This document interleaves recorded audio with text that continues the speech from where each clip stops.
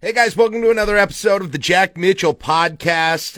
Maybe some of you are new to the podcast. Joined us last week as we got started with what I'm kind of informally calling season 3 of the podcast with part 1 of Jake Bogus. Hopefully you hang on for more episodes on this new season of the podcast. They'll be coming out every Thursday at 9 a.m. and got a bunch of different guests, a big variety of stuff that we're going to cover on the podcast going forward. But without any further ado, this is episode 2, part 2 of 2 of my interview with Jake Bogus. If you haven't heard part 1 yet, go back and listen to that first. Find it right in your podcast feed, right below this one. But let's get going. Part 2 with Jake Bogus. Yeah. So was SCO the first place you ended up then? Yeah. So I got a job at SCO.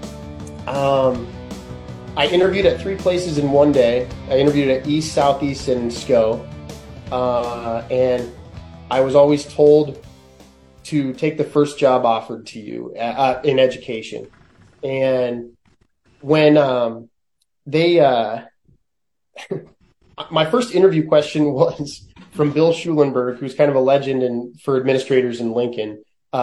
He said, he's like, "So why do you want to teach middle school?" And I said, "I don't know. You wanted to interview me. Like, I don't even know if I want to do middle school."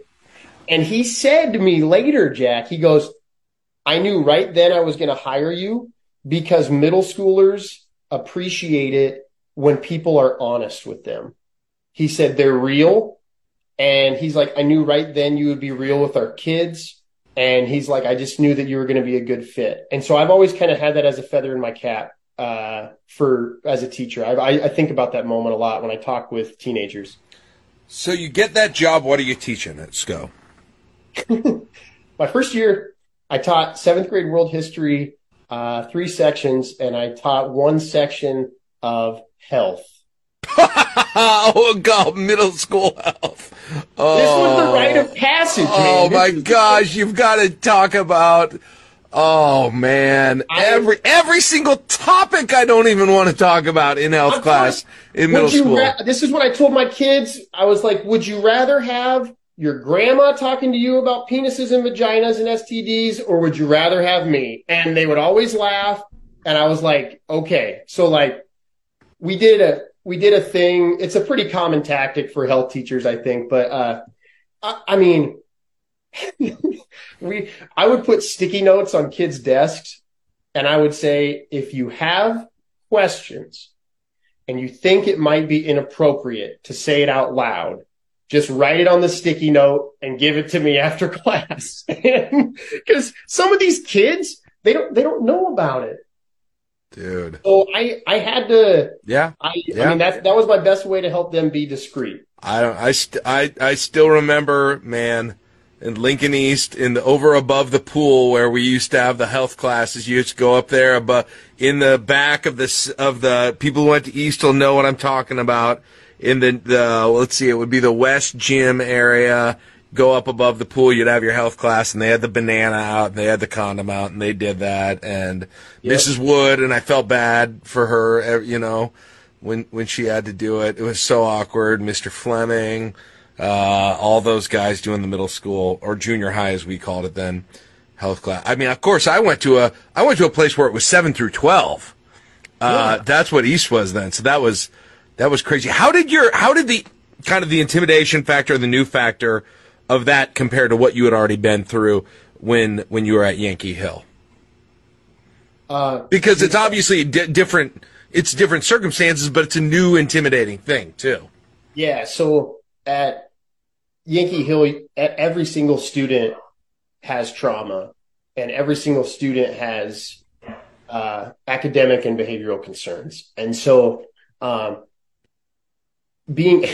interacting, student teaching with sophomores, some of them who were smarter than me, was an interesting dynamic. And teaching middle schoolers was an interesting dynamic. Like it's just much different teaching a classroom of 25 or 30 kids, and you tell them, okay, everybody get your pencils out and get your Chromebook out, and they all do it.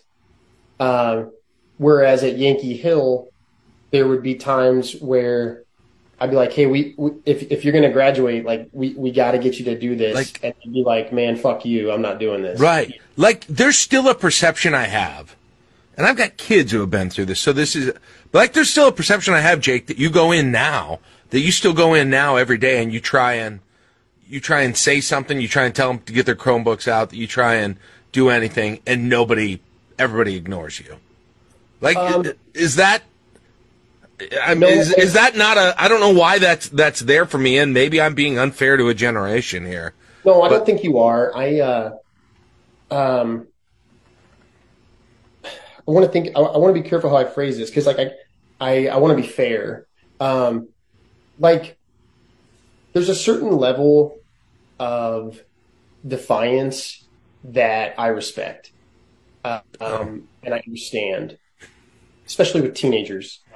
But you know what I've noticed is very different about that, especially like the last few years of teaching compared to like when you and I were in school, is now there are so many more kids who, instead of disrespecting you or being defiant, they just choose to ignore you.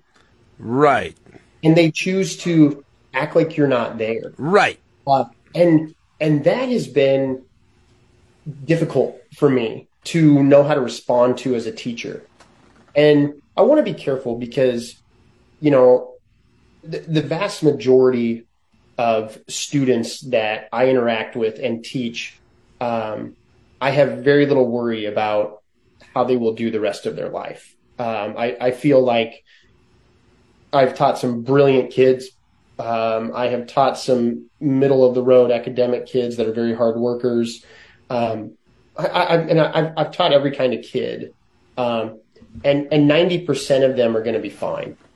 But it's those 10% that I really try to hone in on, and they're the ones that make me lose sleep at night because I'm like, how can I get through to this kid? How can I make sure this kid understands, like, he or she needs to do this tomorrow, or they need to do this or they're going to get suspended, or, you know, those kinds of things. And so I don't know if I'm really answering your question, but I have a hunch school doesn't look a whole lot different today than it did when you or I were there. That's interesting because I have a perception that it does. I definitely have a perception that it does. And it manifests itself, Jake, by me feeling sympathy for teachers. That's one of the way it manifests itself. And I haven't been in the classroom, so it's a combination of what I hear from my kids, what I hear from the news, what I hear from other parents, what I hear from teachers, the fact that teachers are leaving the industry. It's all of these things that I have this perception that it's different and it's much worse. So it's a little reassuring to hear you say that, actually. I mean, yeah, and once again, like, it's probably much more nuanced than I said, but yeah. I mean, it's 8 to 3, man. I mean, they have desks, they change classes. Sometimes they have homework, sometimes they don't. Sometimes, you know, there's friendship drama, there's fights at school. Sometimes there's, you know, stupid stuff that happens just like when you were in school, right? I mean, yeah. They're kids. Go ahead. Here's the thing, Jake, is like we were talking about Dead Poet Society. It's like you get into the industry and you're picturing that moment at the end of that movie, and that's what you're picturing. And reality is, instead of all of the kids standing on their desks reciting poetry, you're using all of your energy just getting someone to open up their Chromebook. You know, something like that. It's just not. You imagine a high level. And this is me just imputing, so tell me if I'm completely wrong, but like you imagine this high level, these moments like that, and so much of it is it's a completely different world than what you're imagining. I can't, that's why I love teaching, is because I have to make sure it's not a mundane activity for them every day. And kids take morsels today instead of long form essays a lot better. So like, let me try to think of a good analogy. Okay, like, all right, so you're scrolling the internet and you come across a really good long form article that you want to read. Okay, but you're not going to take the 20 minutes to read it right then. Right. Right. So I have just assigned this massive project in class. It's interactive. It's fun. There are options for how kids can attack it. Chromebooks, writing, maybe a slideshow, maybe a video. And then I give them 45 minutes that day. I'm like, all right, get to work. The same way that you yourself think, I'm not going to do that 20-minute long form article right now. I got other things I want to do. That's the mentality today for a lot of kids. Okay. It's overwhelming. It's because everything is so regimented, and TikToks are 13 seconds and tweets are 3 seconds to read. And why can't I just rush through this assignment and then just go talk to my friends? Yeah. I feel like there's much more of that maybe than there was when you and I were in school. What are the moments like when something connects and you don't expect it, or it hasn't connected and it does for the first time, or there's interest for the first time? Oh man, give me that moment, because I'm sure those are your best moments, right? Yeah, they are, and those are the moments that I wish some of the talking heads and people outside of education could see. I wish that they would understand the amount of work and effort that goes into trying to get kids to have those aha moments. And I had a student this year who struggled very much academically, and he was not a very hard worker. But I'll be damned, every day he had one or two really thought-provoking questions in class. Like, he was very interested in history, and I could tell he was a good critical thinker. But when it came time to do the work, and when it came time to apply his skills, he was like, I don't want to do that right now. And you know what? Like, we're adults and we have those moments. 100%. Yeah, that doesn't sound unique to this era. So, and so I know I have those thoughts as adults. And so I need to be understanding of kids who have those thoughts too. And this is one reason why I love teaching U.S. history, is because there's so much, there's the whole, every kid has that line ready that their dad told them, like, yeah, we learn history so we don't repeat the mistakes that we made. And it's, yeah, okay, but there's a lot more to it than that generic corny line. I like to tell my kids that history explains the present. Like, if you have questions about why things are the way they are today, good, bad, and in between, that's why we're going to learn about history. You know, like there's so many different steps and slow moving pieces and great and terrible individuals involved in U.S. history that have made it this big ball that it is today. And so I really do enjoy that. And when it clicks for kids, like, oh yeah, that's why this is the way it is. Those are really neat moments to get them to understand. Total aside for a second here, and Sure. I didn't love history. I didn't love history classes. Really, that's funny. Yeah. And I took in college. I took Western Civ in college, and God, I hated that class so much. I went to Italy. I went to Italy a few weeks ago, and I saw the Roman ruins. Yeah. And I'm like, and I had a tour guide who told me all about it, and who showed me the Colosseum, and who showed me all of this stuff, and these 2,500-year-old buildings that are still standing, and started telling me the stories that went along with them. I'm like, I want to go see if Southeast Community College has any classes on Roman history that I could. Isn't that I've never? It changed everything for me. in terms of interest in that. I want to read books about it now. I've never had that desire in my life. It makes you feel something. Yeah. And so, like, you know what's weird is for me, as much as I enjoy U.S. history, I had never taught it. And I found myself reading, like, I feel like it's almost cliche to say, like, every U.S. history's teacher's favorite subject is the Civil War, to teach about all the conflict with it. I have found myself much more fascinated by not the Revolutionary War, but the American Revolution, and how the founding fathers, these, albeit all white wealthy men or decently wealthy men, had so many different ideas and so many different beliefs and conflicts. But you know what? They made it work, man. They were brilliant and they made it work. And I mean, I'm a huge John Adams stan. Like I love reading about the founding fathers and David McCullough and just the kinds of men that they were in the 1780s, and how much of it can actually relate to the way that we think today. Yeah. And so, yeah, not to take you on too much. Well, no, how much? Okay, I want to ask you a question about that. How much is? Okay, so you didn't love history in high school, in college, in anything? No, I liked it. I mean, it was of interest to me. I minored in history in college, but like I had very little interest in. I mean, history class for me in high school in small town Nebraska, Native American history was watching Kevin Costner and Dances with the Wolves. You know, while your teacher's drawing up football plays for Friday. So you've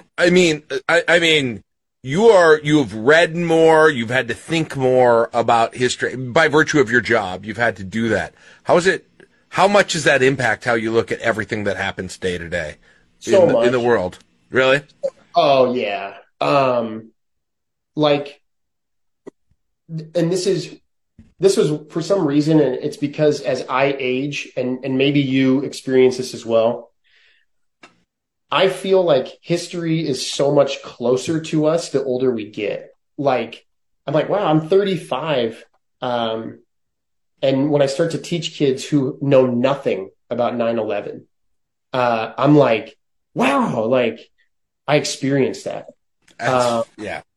And like for my students in my classroom, I'm like, guys, we are 1 or 2 generations removed from Supreme Court cases that impact our country greatly today.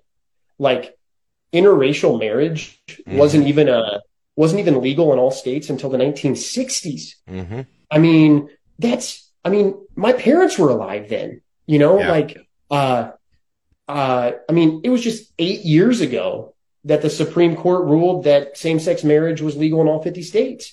I mean, Ruby Bridges is still alive. Yeah. And I mean, like, guys, we are not that far removed. Like, I tell my kids this a lot. I said, because I'm lucky to work in a building that demographically, it's pretty diverse. It represents LPS pretty well. It's a good parallel. Do not take it for granted that you are in a diverse school setting and it's beautiful. Like, you are around people of all different colors, all different faiths, all different sexualities, or whatever it is. And that's so freaking cool. You know, 60, 70 years ago, there's a lot of places in this country couldn't even happen. No way it would happen. Mm-hmm. And so when kids start to hear that stuff, I feel like it triggers their interest a lot more. They're like, wow, that's not that long ago. My grandma was alive then, you know, and so that really gets them going. Yeah. Man, and again, I hate to go back to my own experience, but even going back and, you know, going to Europe and seeing, you know, they've got building after building that's older than our country there. It makes you realize how young all of our things are. Oh yeah. Yeah. So, I mean, it's crazy. It's crazy. Yeah. Go ahead, Jeff. No, I want to ask you some more questions, and I know we're going long, but as long as you don't care, I don't care. I got all that, Jack. I'm really enjoying this, so thank you. I think these are important, and I wanted to get to the stuff. I mean, The radio stuff was fascinating to me, but I think the education stuff is interesting in emotion. What's a bigger problem?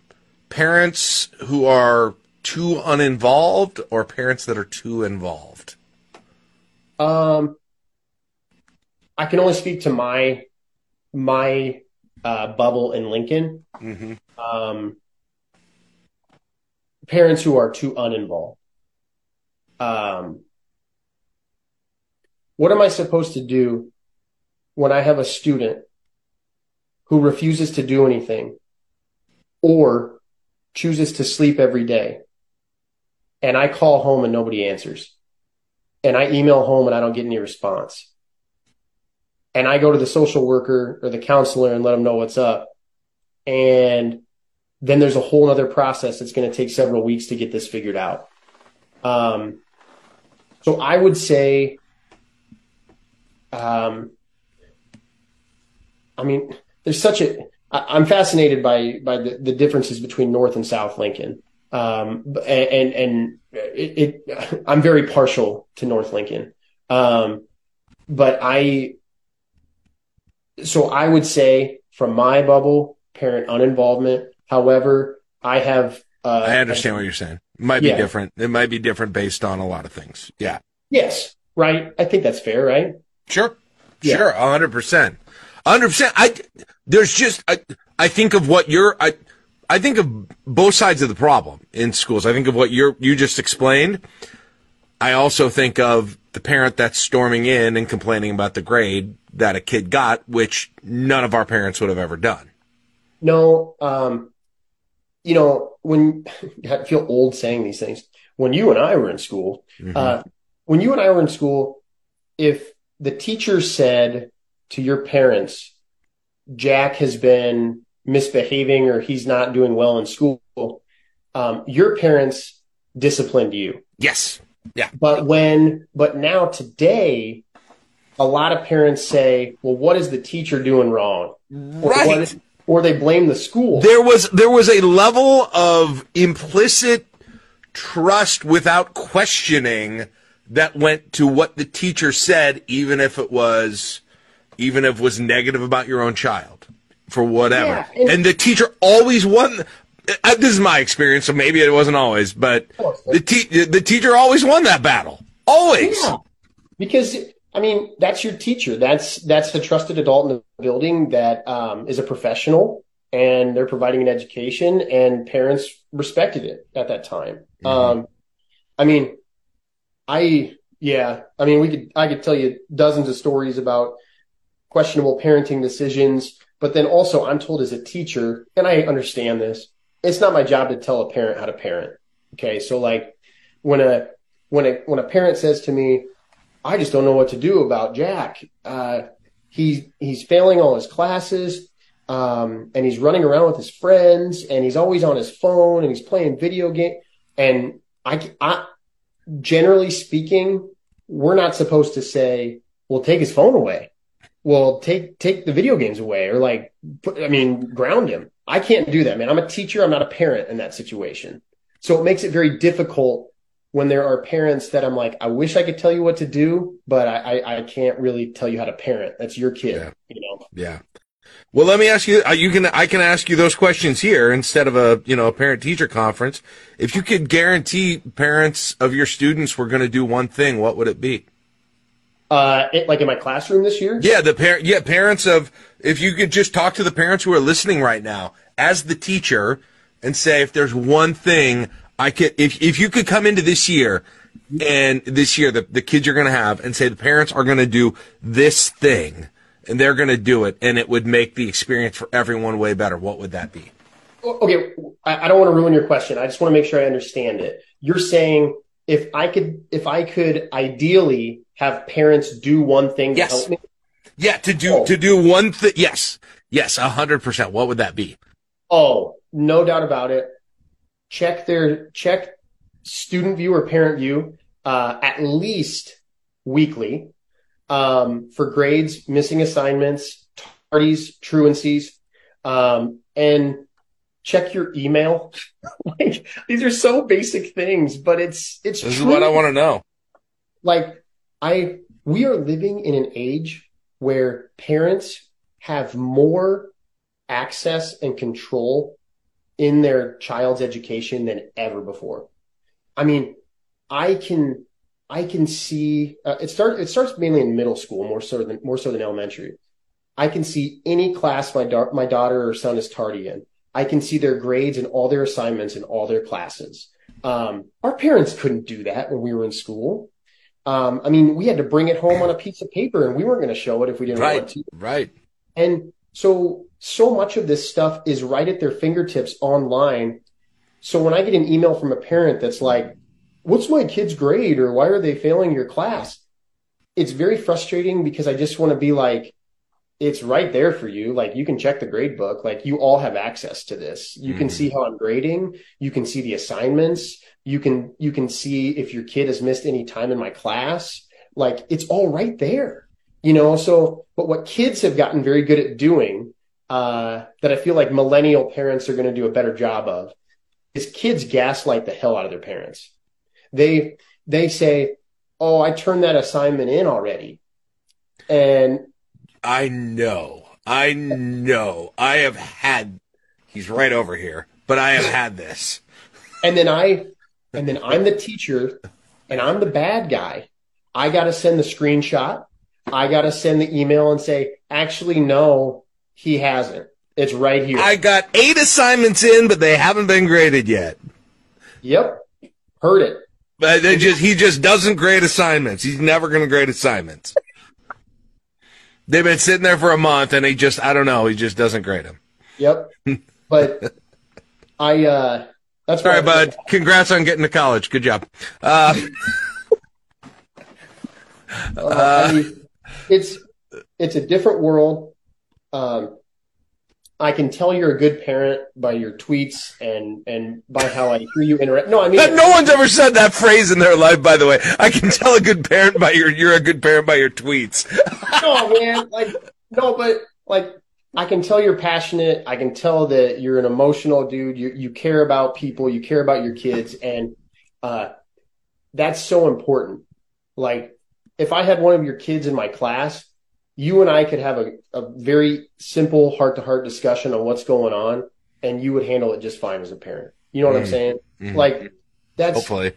Yeah. But so many parents are just ready to fight, man. They're ready to tell you why you're wrong as the teacher. And it's like, whoa. Like, what do you think I'm doing this for? Yeah. See, I probably go in and my kids probably don't like this. And it's not always, and frankly, it's not always right, but I go in probably with a lot more like my parents' mentality where I assume the teacher is pretty infallible and the kid isn't. Sure. That's probably not the norm. If you ask my son, that's probably how he would say I went into things. Well, and I want to make something clear too. Like, my wife went to Catholic school K through 12. She went to Pius. And so I'm allowed to make fun of Pius because of that. Good. I went to East, so I'm also allowed. Okay, good. But like, I have told my wife, like, you know what?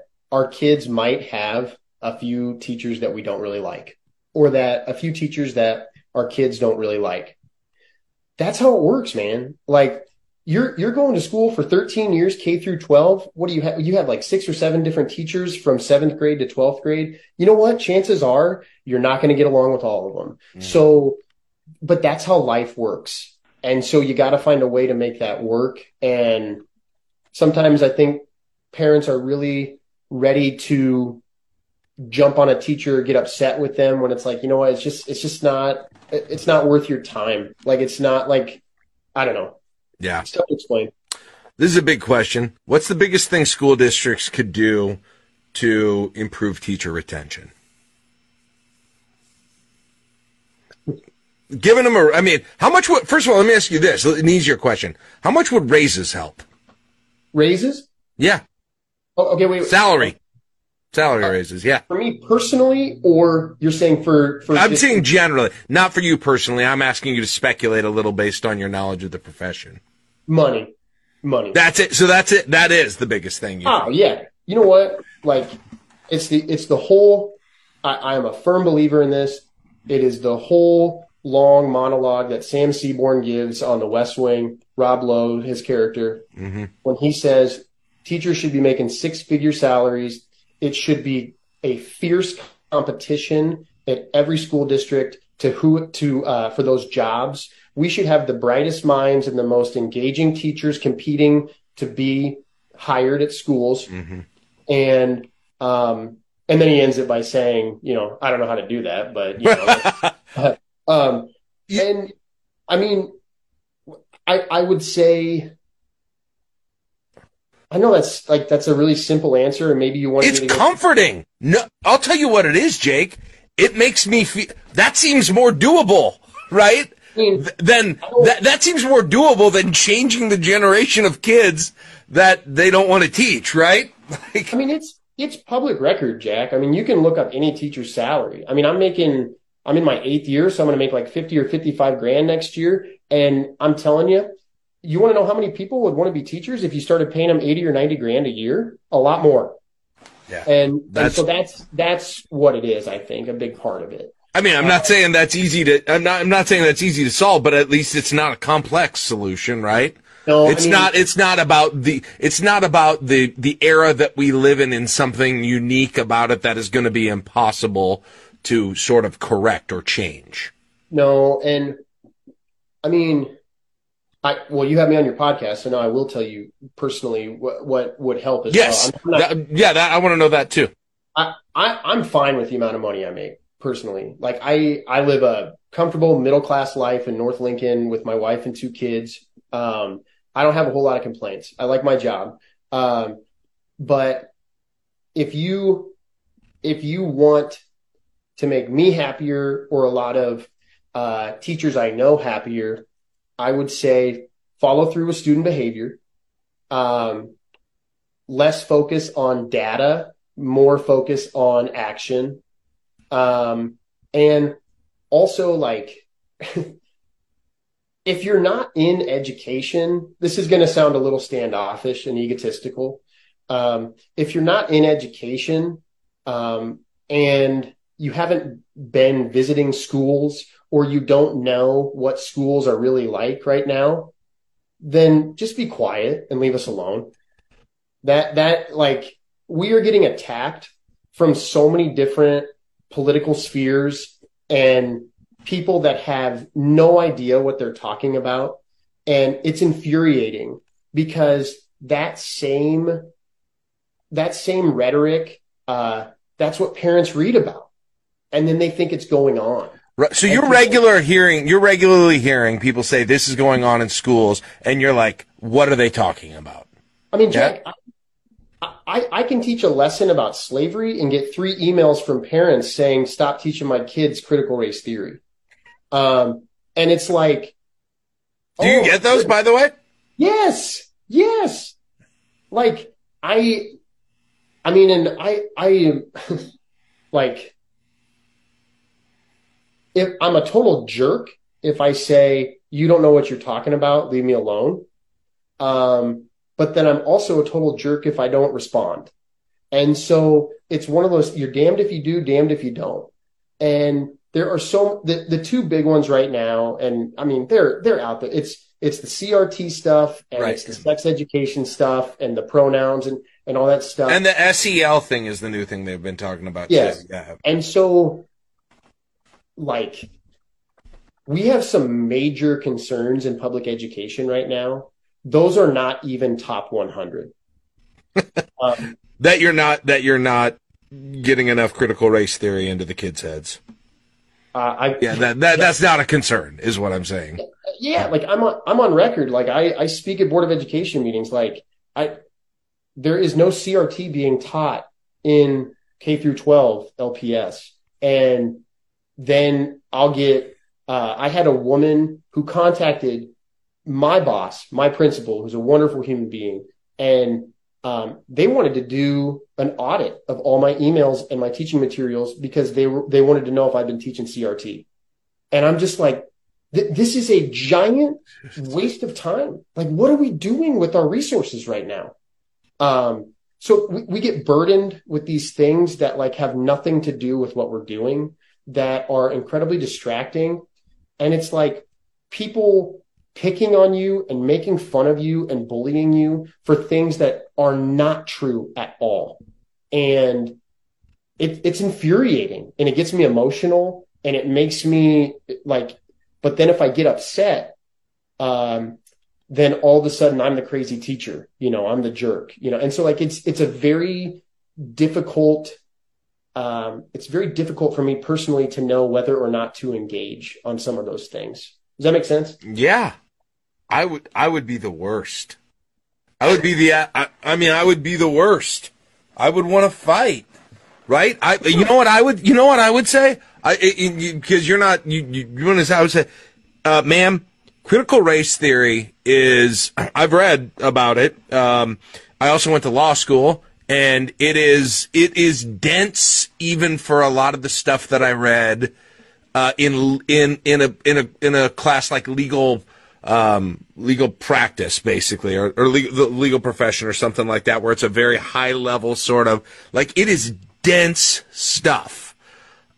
Sure, you could pull out, I guess hypothetically, you could pull out a few of the principles from it, but it's dense academic stuff, at this point. And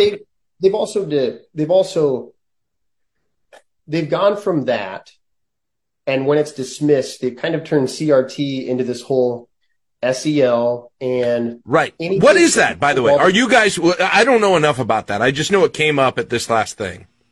Social emotional learning is just, you did it in school, I did it in school. It just probably wasn't under that name. It's just how to be a good human being, like treating people with respect, knowing what it's like to be equitable, not bullying kids, being emotionally aware of social statuses and things in the world. So is there a racial component to it?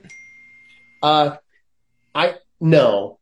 not directly, but I think you could say indirectly, just given the demographics and the way our country is, sure. Well, if it's don't bully people, don't bully. Yeah, right. But I have this real tough time with people saying, don't, just got to think about how I want to articulate this. Like, what do you want? Like, I'm here to teach the truth. I'm here to teach facts. I'm here to help kids understand why things are the way they are. And then they can do whatever they want with that information. Okay. Mm-hmm. So, I mean, this would never happen, but if a kid is like, hey, why are property values more expensive in South Lincoln than North Lincoln? I'd be like, oh, wow, that's a really deep question. And guess what? There is a racial component there, and there is a demographic component, and there is a social component and a wealth component, and that's okay. But like, that's just the truth. I'm not trying to ingrain anything. And like, I don't know. It's just very complex, and people think that their kids are getting indoctrinated, and it's just not. It's just so absurd. Yeah. Which, by the way, I never worried for. I mean, this is just me opining. It's not even a question. Go ahead. But it's just me opining. It's not even a question. It's like, I didn't ever worry about my kids getting even if there was something being taught that I thought was crap. Yeah. Like, a couple of reasons. Number one, I'm pretty confident in the way that I'm raising them and what the discussions that we're having and those sorts of things, that they're going to override it. And I understand why people, may not feel that way. But the other thing is, at some level, and then like, what I really can't believe, Jake, is you're at the middle school level, fine. But when you get to the university level, and you're the university level, political science students. I'm a political science major, Jake. I didn't major in broadcasting. You got more broadcasting education than I have. I'm a political science, philosophy, law, that kind of stuff. And I went to a conservative Christian college. And man, the discussions and the debates that we had there in those classes would make the modern generation blush. Oh, because I'm in 1997, because that place, Orange City, Iowa, the most conservative county in America, I was in Sioux County, Iowa. And still, in an evangelical Christian college, but in a political science class, in a philosophy class, in these sorts of things, we brought up ideas that were, and we debated them and we discussed them, that were completely, that may not have been something that, any of us bought into, that some of us did. We didn't get freaking offended by ideas about society that we didn't buy into. It wasn't a participation trophy education situation. And especially at the university level, it's a higher level of thinking where theories and ideas should be discussed. And even if they're freaking whack, even if they're wacko, and there were plenty of them that were completely wacko. Like that we discussed. Take a philosophy class. Talk about living discuss utilitarianism and living your entire life in utilitarianism, which, by the way, I think is kind of a thing now. I think that's kind of how Elon Musk lives his life. Is actually utility. Like, you'll discuss the outcomes and, hey, maybe that is that something you should do? But it's crazy, and I'm really going off now, Jake, but it's crazy because we have all these people saying, oh, everyone's so soft and they get so offended. That's what you're doing in education. You are being a complete snowflake about education, and you are asking for participation trophies in the world of education, of discussion, of debate. You want one thing fed and not even analyzed, and give everyone the medal and say, great, here's what you all thought. It drives me insane. Okay. Sorry. Rant over. You went on a tangent. So can I go on one real quick too? Sure. Okay. Some of these people that are so easily offended, or they think that some of this indoctrination is happening, or they don't want their kids exposed to certain ideas or things that are going on. I wish they could see a week in a public school setting. These kids are coexisting and getting along just fine. There is not I know some teachers are different. I am not publicly asking students for their pronouns. Okay. I'm not that guy. I don't have a problem if teachers do that, whatever. But my thing is that is such a minute thing. It's so small. For you to be offended that that's happening. I mean, you must not have many worries at all in your life. If that's what's really keeping you up at night. And I got to tell you, this will be my 8th year. So I've taught probably a little more than 1,000 kids.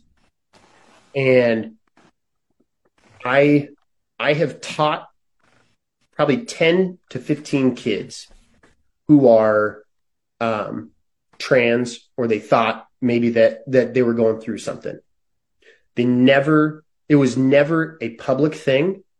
It may have been a private conversation with a teacher or a counselor because they trusted that person. And we follow what we're supposed to do. We make sure parents are either aware, which most of the time they already are. Some are supportive, some are not. And that's okay. That's their choice. And then guess what I do? I go teach U.S. history that day. That's it. There's no indoctrination. There's some of these people, I feel like all they think that we do in school is narrow in on pronouns and teaching critical race theory. And it's this, you do understand that this is not even 0.1% of what I do in the classroom. You just made me think of another question I have. You grew up in Minden. Yeah. And even today in 2023, contrast, and I don't know if you still, know what's going on in Minden or anywhere else, but contrast the role of the public school in the community in a town like that compared to a town like Lincoln. Because what I'm getting at is, even this petition drive that's going on right now. Okay. Yeah. There's a lot of towns that are small towns that are conservative towns. All they know is public schools, right? And the public school is where they're going all, the entire town's going to on Friday night for the football game, right? They're, they might hold a church potluck there in the public school or something. It's a hub for the community in a different way than it is probably in Lincoln, Nebraska. And so sometimes I wonder is if in some of these rural areas where it still kind of is that, the teachers are your neighbors there more clearly than they are here. If that produces sort of a different, kind of a different view of public schools than when it's in a bigger city setting. Do you get what I'm getting at? Yeah, it's vastly different. And there's a certain level of uncomfortability if you're not used to it. And I experienced it as a teacher.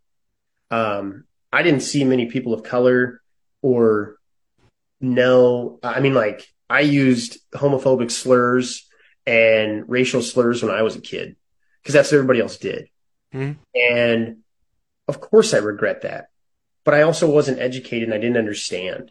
Mm-hmm. And so I think this will answer your question. When I became a teacher at SCO, I had a few students who wore hijabs, the Islamic headdress for women. And it made me uncomfortable because I had never really been around it. And I think you really have two choices in life when something like that makes you uncomfortable. You can be fearful and you can dismiss it or make fun of it to make yourself feel better or attack it. Or you can be curious and you can want to learn about it and know more about it. So and that was me as a teacher. I was like, that's my job. Like, I'm supposed to help kids. I'm supposed to learn about them just like they're supposed to learn in my class. And so whether it be, some kids' gender, some students' sexual orientation, some students' faith, some students' race. I understand why some people who have not been around that might feel uncomfortable, and it makes more sense for them to dismiss it or be scared of it or not know how to attack it. But I got to tell you, once you embrace it and you're curious, it opens a whole new, wonderful world for you. And you start to realize how many freaking awesome different people we have in our city of Lincoln, Mm-hmm. And sorry, I'm on a soapbox, but I think you get what I'm saying. Yeah, I do. And my original thought, and not to invalidate any of that, but I think I do wonder though if just there isn't necessarily in some of these in a smaller district, in a smaller town where the public school is more part of community life than it is in a city, if there isn't quite the scrutiny on it. Does that make sense? Yes, and in one of the in one of my conversations with Superintendent Paul Gaussman, he mentioned that schools used to be, like you said, especially in small communities now. Yeah, that was the place you went to. It was the town hall. People hung out there. That was the community. That was the place. Every single person went there, right? And you knew everyone who was working there. Yes, and we've lost that, I think, in our big towns. Yeah, for a variety of reasons. It's much easier to be skeptical of it because you don't know. It's not as integral a part of the community. It's not a part of the community the same way that it is, I think, even today in small towns as well. And so it's just always interesting because we think of these small towns as being more on probably the conservative end of things politically. Mm-hmm. But I wonder if they have a very different relationship though with public schools sometimes than we expect them to. And they might be worried about what's happening in Omaha and Lincoln with public schools, but maybe not so much what's happening in Minden, for instance. Yeah. Yeah.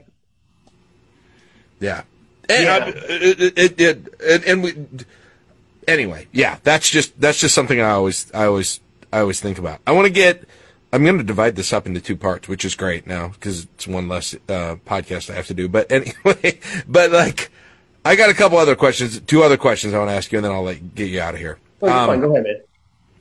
I'm curious, a little bit less. This is kind of a fun question, though. But to the extent you talk about entertainment or sports or video games with your students that are mostly seventh grade, is that right?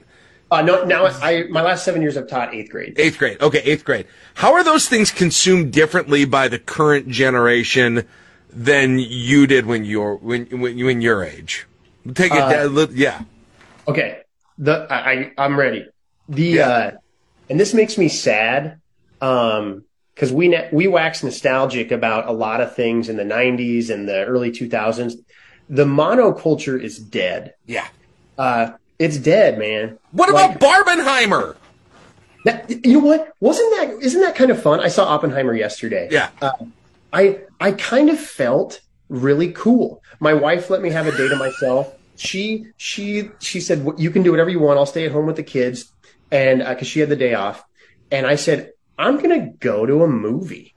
And it's a movie that a lot of people have seen and a lot of people are talking about.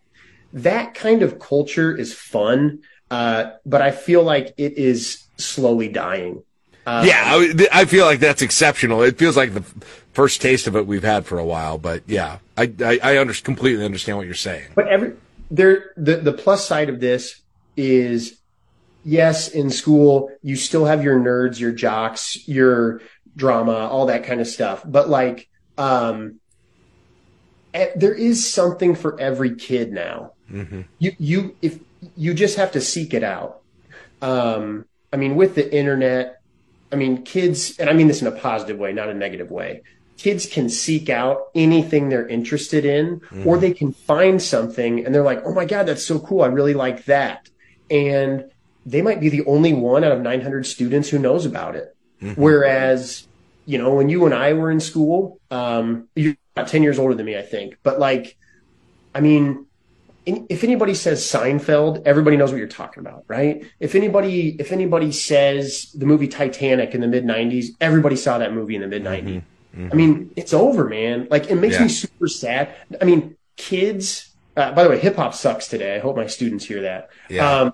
But every student listens to different music now. Really?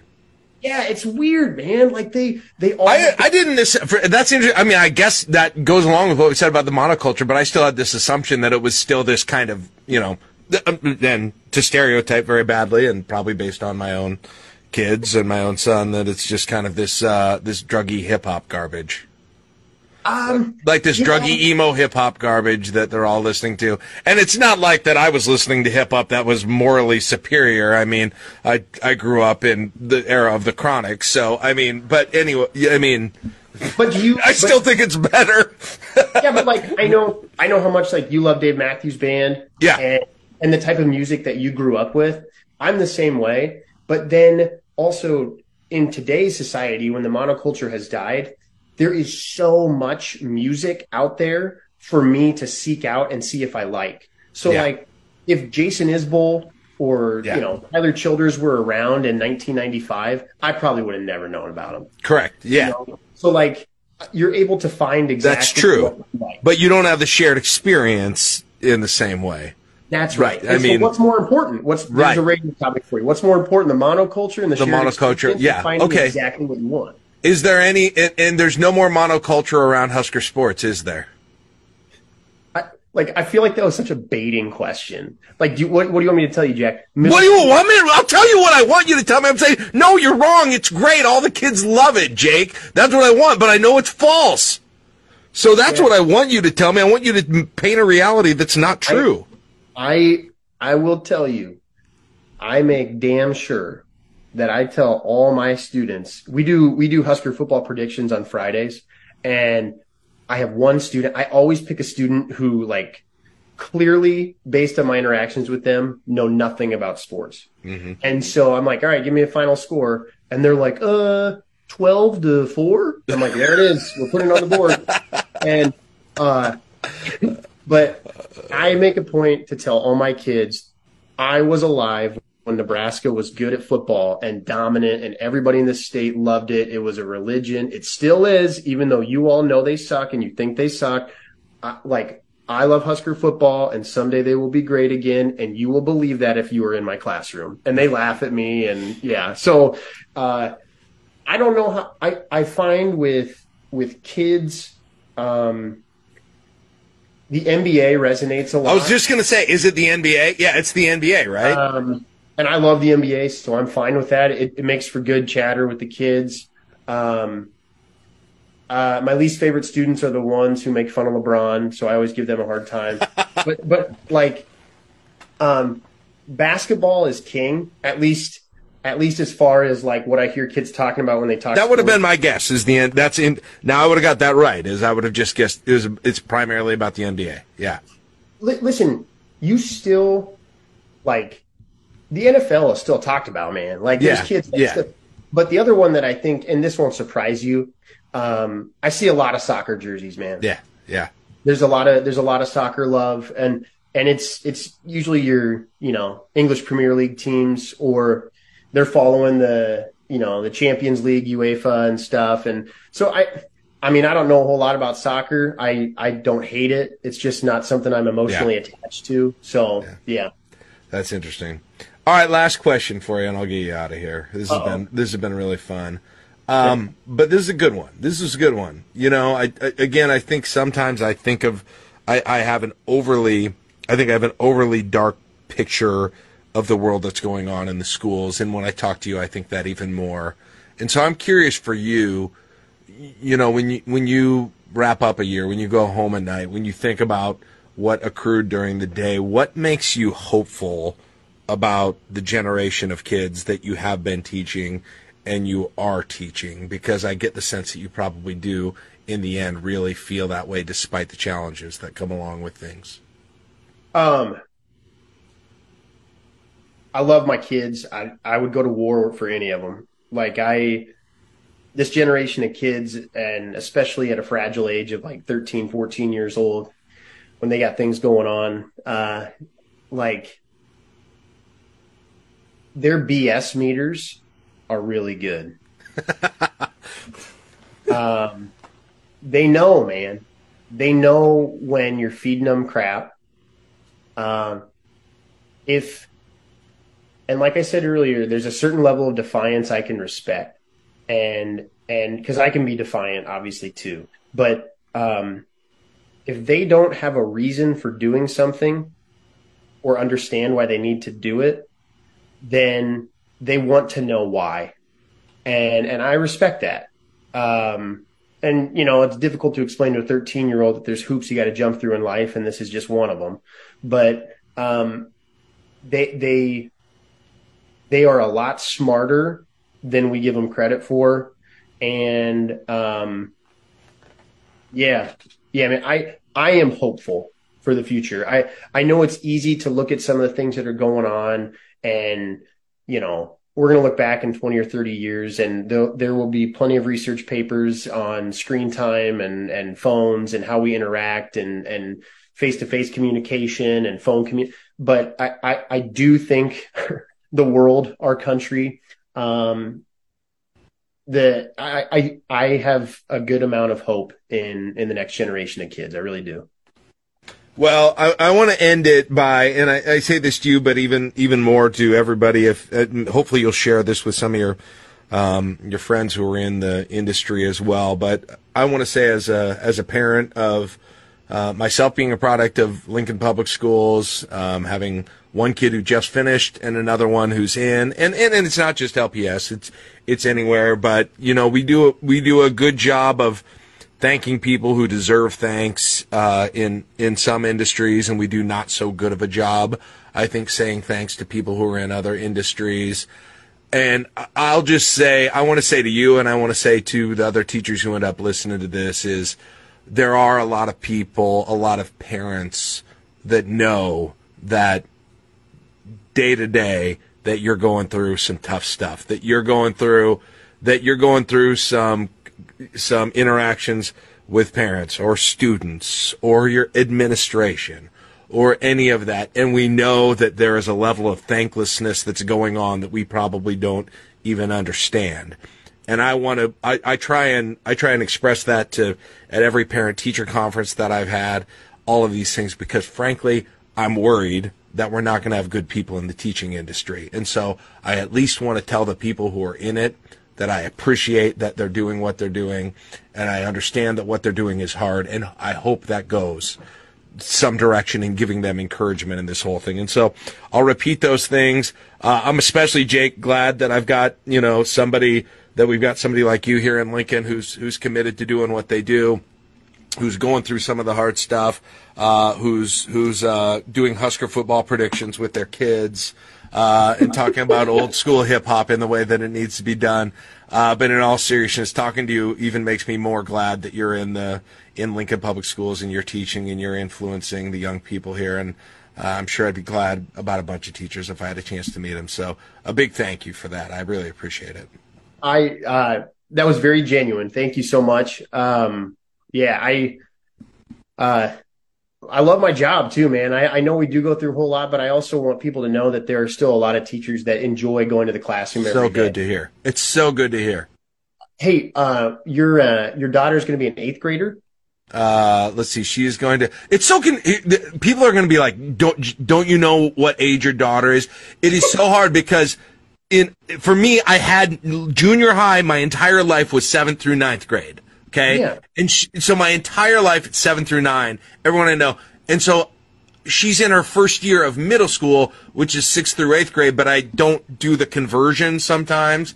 So she finished 6th. She's going into 7th this year. Yes. Okay. I know who she is and how old she is, though. Okay, perfect. Do you mind me asking where she goes to middle school? She goes to Lux. Okay. I was going to say, I'm trying to think if I know any teachers at Lux. I was going to say, God, man, you and I could hang out after school someday if you sent her way up north to SCO. There you go. There you go. I'm sure that would be. She can walk right now, Jake. It's kind of nice. And honestly, and I'll tell you something else about school. I gave up, not this last year, but the year before, I gave up on my 12-year streak of picking up a kid from an elementary school. And that's something we need to talk about in the educational system is pick up at elementary schools because, A, these schools were designed for I went to the same elementary school, May Morley. Everybody rode the bus or walked. There weren't no parents there because all the parents were at work. There was no parents there at 3:30 picking any kids up. Now there's 500 of them, and they don't understand the traffic rules, and they don't want. It's insane. It is complete insanity, and it probably is a little bit at middle schools, but not as much, I don't think, as the elementary schools. It's completely crazy. So, Jake, I have retired, even though I guess when my daughter's a freshman, someone's going to have to pick her up from East. I have retired from driving kids to school, so I apologize. That won't be possible. Fair enough. I apologize. But hey, anyway. It was great to talk to you, Jack. I've been looking forward to this for a while. I know that you never hear this, but I enjoy your Twitter, and it's a lot of fun because I can tell there's a great big kid inside of you still that tries so hard to find the right words and the filter before you tweet some things out, and I love it every time. So sometimes I achieve that, and sometimes I don't, and then sometimes I get mad at people, and I really don't. But nonetheless. All right, there you go. Hey, thanks so much, Jake. We appreciate it. That's Jake Bogus, teacher, radio guy, Minden Whippet, and more. We've learned all about that today. Hey, stay tuned. I don't know who's next on the Jack Mitchell podcast, but we'll have more coming up. We are now into season 3, and so we will see you next time on the Jack Mitchell podcast, a podcast from Podcast House Media. Check us out, podcasthousemedia.com, to find more podcasts that you may like. See you next time.